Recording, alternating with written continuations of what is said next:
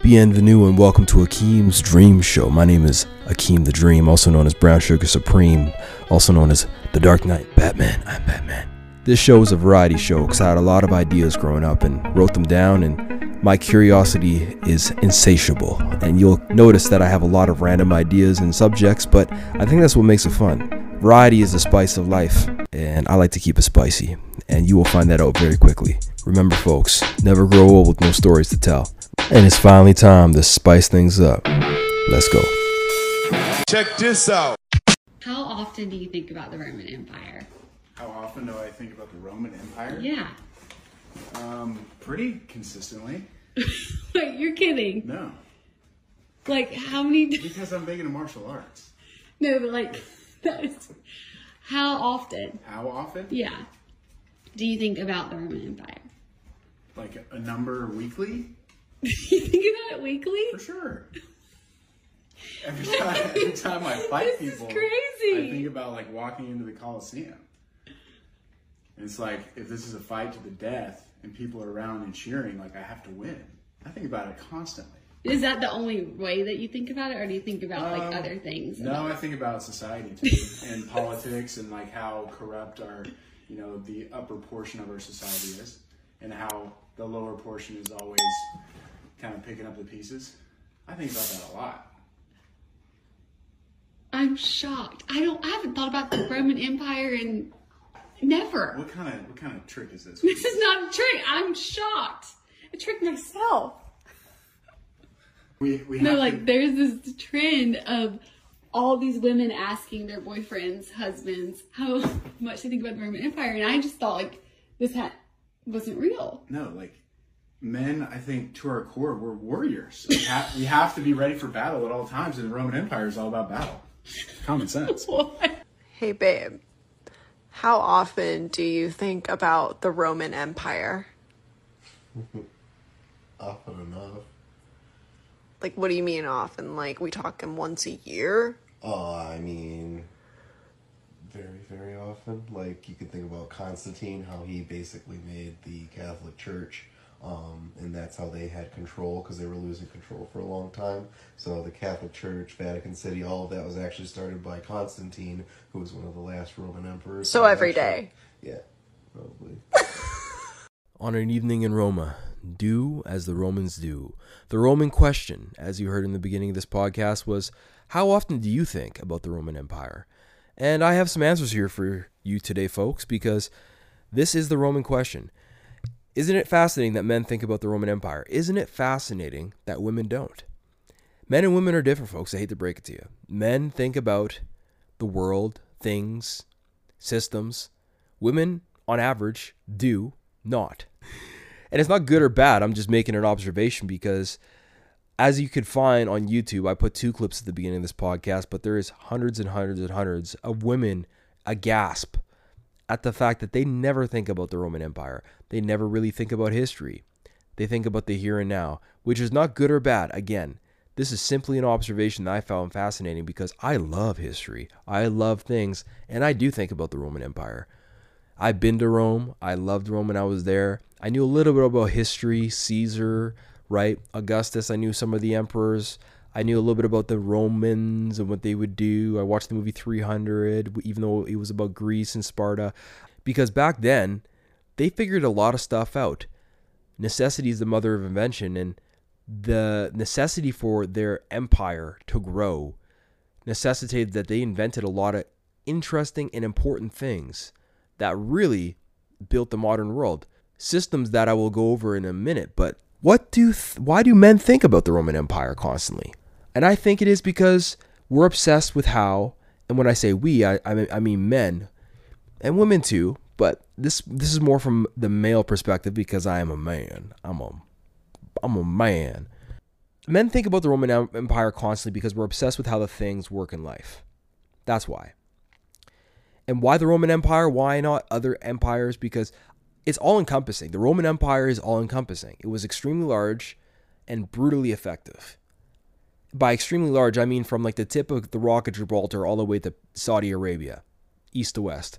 And north to south, like we're talking Germany all the way to northern Africa. So like It was a huge area, all of the Mediterranean, like they went far and wide. And this is before really any kind of world navy was established with modern boats and sailing knowledge. So they were able to traverse the Mediterranean and take over island states and take over city states and in inland and take over African countries. Like they were very dominant militarily, but they were also able to support all this huge geographic area and territory with modern technologies that we'll go over later, like aqueducts and roads. And they weren't just about building a big empire and building a big geographical state. They were thinking about, hey, how can we make this beautiful? Just because we're building buildings doesn't mean that they look like they had some architectural shit going on, right? The Roman arches. Think about the Roman arches, the Roman churches, the Roman roads, the pillars. All these things are Roman influences that are actually still woven into modern architectural. There's still modern architectural considerations and designs of buildings from the Roman Empire era and even before the Roman Empire. So it's aesthetically beautiful. It's huge.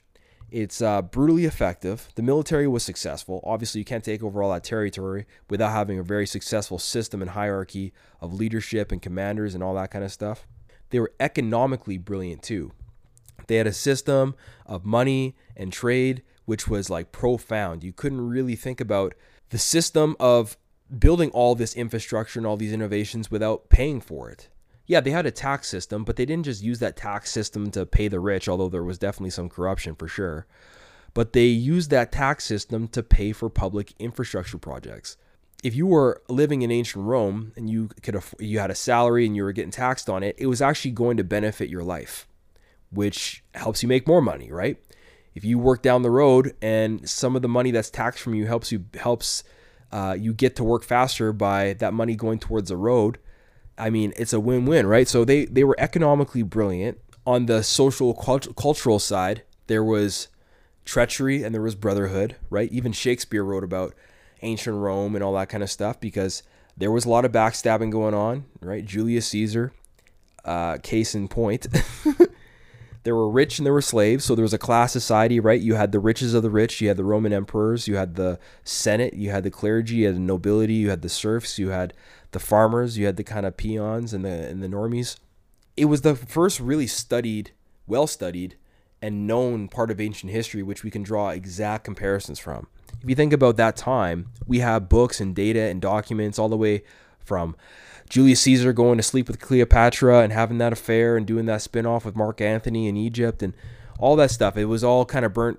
A lot of historians were worried about it being burnt down in the fire of Alexandria in Egypt, or the Library of Alexandria. Because we can draw a direct line to what happened, or what we know so much about that era because there's so much written documents and data, we can essentially learn, right? If you don't learn from history, you're bound to repeat it. And if you don't really understand what happened back then, you can't really have context for what's happening right now, which is interesting. A lot of historians believe that countries which are the dominant countries of the day typically last 200 to 300 years. 250 years on average is like the average lifespan for a modern superpower. Let's call it 250, which is what from Augustus being elected emperor, or essentially making himself emperor right after the death of Julius Caesar, from him all the way to Constantine and Constantinople and the fall of Rome, which was essentially 250 to 300 years. So why is that notable? Because if you think about right now, who's the modern superpower in the world right now? You could say probably the United States.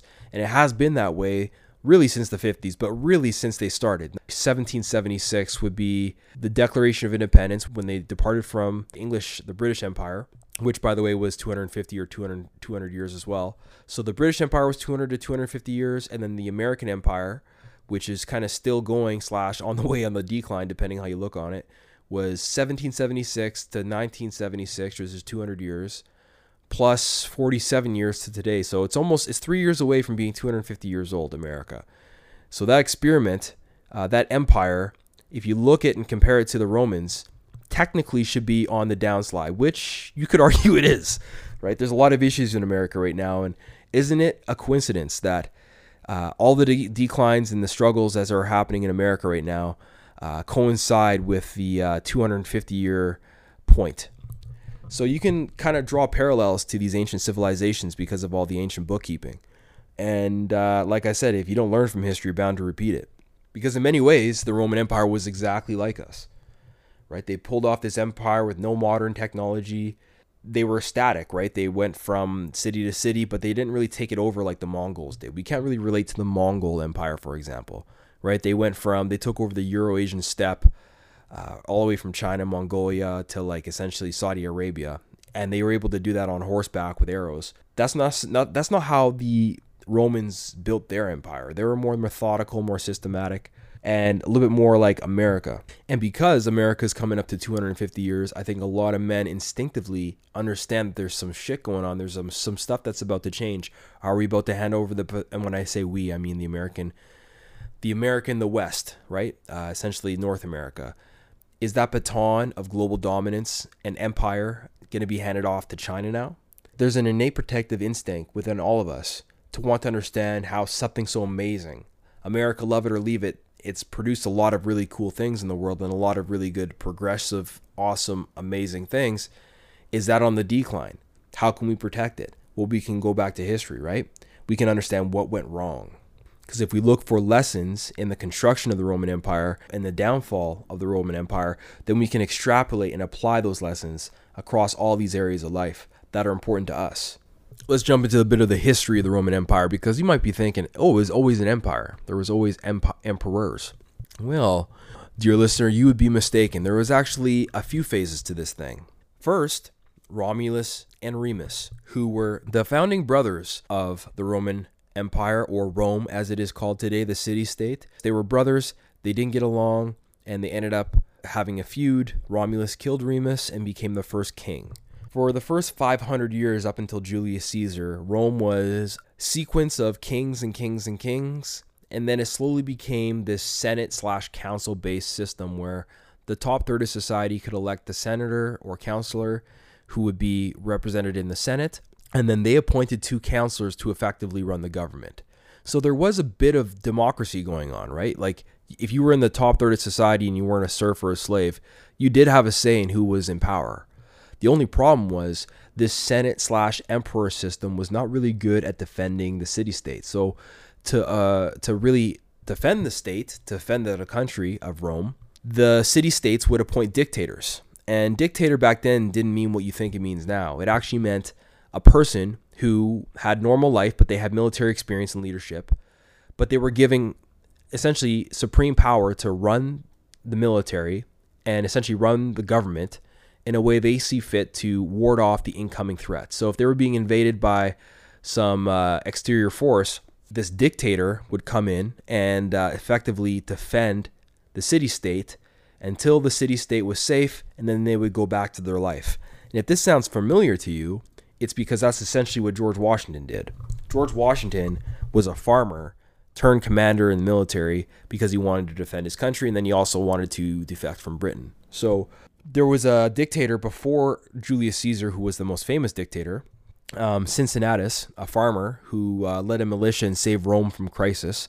And once that Rome was saved from that crisis, he went back and returned to farm life. This guy, Cincinnatus, he's actually 2 fun facts about him. The city of Cincinnati, which is in America, in Ohio, Cincinnati, Ohio, is named after Cincinnatus because what he did was noble, right? He could have kept the power that was granted to him during wartime and said, hey, listen, I'm the emperor now. I know there's no threat to the city-state anymore, but this power feels nice, so I'm not going to let it go. He could have done that, but he relinquished it, and he said, you know what, my time of leading the country is done. I'm going to let the next person lead or give it back to the council or the Senate or whatever. He was a big inspiration to George Washington. So you could argue without Cincinnatus, there is no United States because Cincinnatus influenced George Washington to not become a king. George Washington could have been a king after the Revolutionary War to separate from Britain because he had so much approval and love from the countrymen in the United States, the 13 colonies.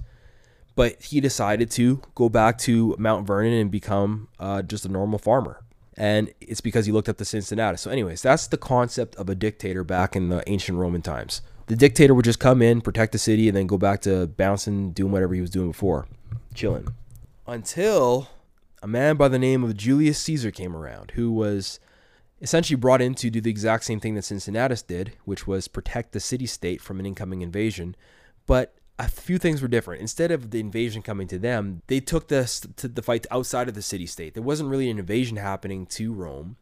There was a geographical area north of Rome that they wanted, so they sent Caesar in to go get it, gave him dictator status. He went, conquered it, and then he didn't want to give up the power. He effectively never relinquished the power, became too powerful, and then all the senators and the people in the Senate and people in the council jumped him one day in the Senate hall and stabbed him. They all stabbed him. I think he got stabbed 32 times. He won a civil war initially, and then he just never relinquished power. And here is a line from The Dark Knight, in which one of my favorite movies of all time, probably my favorite movie of all time, when they talk about Caesar's power here, because I think it's fascinating, and they draw it, they make a parallel. So even Batman was thinking about Caesar. That's all you need to know. So let's hear what Harvey Dent had to say about Caesar in the movie. Is above the law. Exactly. Who appointed the Batman? We did. All of us who stood by and let scum take control of our city. But this is a democracy, Harvey. When their enemies were at the gates, the Romans would suspend democracy and appoint one man to protect the city. And it wasn't considered an honor, it was considered a public service. Harvey, the last man that they appointed to protect the Republic was named Caesar, and he never gave up his power. Okay, fine. You either die a hero, or you live long enough to see yourself become the villain. So Caesar gets killed, and then his heir Octavian becomes the new leader of Rome after defeating Mark Antony, who was kind of affiliated with Cleopatra and Caesar. Octavian, otherwise known as Augustus, changed his name to avoid the same fate as Caesar, and he was very paranoid at the beginning of his leadership because although he was not necessarily a dictator, he was just leading the state now, and he wasn't an elected counselor, so he was effectively an emperor. And he was so paranoid about what happened to his uncle, Caesar, that he instituted more kind of powers around his leadership. He essentially created what was the Roman emperor. He was the first Roman emperor, Augustus. And that started a chain of emperors in ancient Rome, which became the Roman Empire. So before Julius Caesar, it wasn't the Empire of Rome. It was just the city-state of Rome. And the city-state was doing great. It was fine. It was run by kings at first, and then this council system, and then Julius Caesar. And then Julius Caesar didn't let go of his power. He was assassinated / murdered.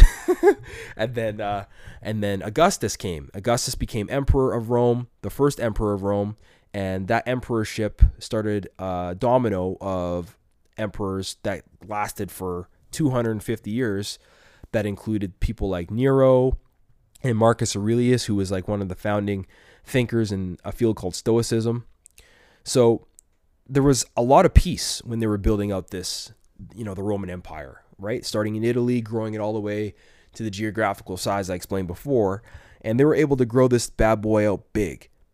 And Marcus Aurelius was a profound leader, and then eventually Constantine moved the capital of Constantinople away from Rome and made Christianity the official religion of the Roman Empire. So Rome spread Christianity around the world out of Jerusalem after what was happening with Jesus there. Rome is responsible for the spread of Christianity via Constantine. So Rome got too big. Once it got to the size of like going kissing Saudi Arabia and kissing the Atlantic Ocean and going into Africa and almost going to the northern part of Europe, by the time that was happening, even with all the systems that they invented, it was becoming way too big, way too big. So when you have a massive, massive geographical area, and remember, no phones, no telephone, no internet, right? No MSN Messenger. You have to be able to communicate the emperor's dictates somehow, and they weren't able to do that. The Empire of Rome slowly collapsed, right? They were being invaded by hordes and from different military factions, and they just couldn't attack it in different ways. There was a lot of they couldn't defend it, and there was a lot of corruption going on. But to get it to that size, some of the inventions that the Romans made, and by the way, a Roman soldier, I talked about this in one of my other podcasts, was paid sometimes with salt, which is where, if you got a salary from the job, that's where the word comes from. You were paid in salt, and that was your salary. So if you ever get a salary, you have the Romans to thank for that. And if you don't like your salary, ask for more salt. But the Romans, what did they do? They invented cement. So when you visit Rome, you'll see something stunning and impressive with the structure standing in the shape or form. The Pantheon, the Colosseum, the Roman Forum, these were all built with cement. And it's not the same kind of cement that we use today, but it was profound because they were able to do some kind of chemistry and botany back then to get really hard, to get rocks to form together and essentially build cities that are still standing today, right? Almost 2,000 years later. The aqueduct, right? So think about transporting water. A lot of times back in the day, before the Romans, you're filling buckets or filling like whatever you could fill and just transporting it long distances. Essentially, what the Romans did was effectively civil engineering, right? They were able to build systems of lines to transport waters, canals, primitive canals, and other water transportation systems before the ancient Roman times or during their ancient Roman times. You know, the Romans were engineers. You know, thinking about why guys like the Romans so much, it's because they were like actually hardcore engineers designing these aqueduct systems to transport water. Sanitation. You know, Romans gave us sanitation. So every time you don't have to take a shit and throw it outside your window to start your day, you have the Romans to thank for that. They effectively invented not the modern day toilet, but they were able to use the aqueducts that brought clean water to also transport human waste. So they used the aqueduct system to essentially improve public health by not having feces all over the place. Roads. This is the most obvious one that even I think people who are not interested in the Roman Empire at all know about. They invented the road system, which is kind of easy to deduct. If they were able to invent concrete to build buildings and towers and columns and pillars, then yeah, naturally they're going to be able to invent roads, which, you know, there was paths. Obviously, there's always been paths where people were using for the dawn of time. But to actually have it sturdy so it could transport carts, bring wagons without the wheels breaking down, you know, you're moving thousands of pounds of supplies, a lot of soldiers and communications. So you got to have really good roads to transport all this stuff. And then they would bring in signs. So they instituted signs and markers on the roads for wayfinding. So you could actually get around the Roman Empire if you had a map pretty well, right? Because there was wayfinding and there was roads and it was like a highway system. In fact, they built almost 55,000 miles throughout Europe and the Mediterranean. I wonder if you go to Europe right now or go to Greece or Italy or any of those areas, if any old school roads are still there and they just kind of do some minor upkeep, but that'd be really cool to check out. The Julian calendar. So the Romans developed their own Julian calendar, which had a 365-day split into 12 months. It was based on the solar year and named after Julius Caesar, who implemented it. So Julius Caesar invented the modern calendar as we know it today.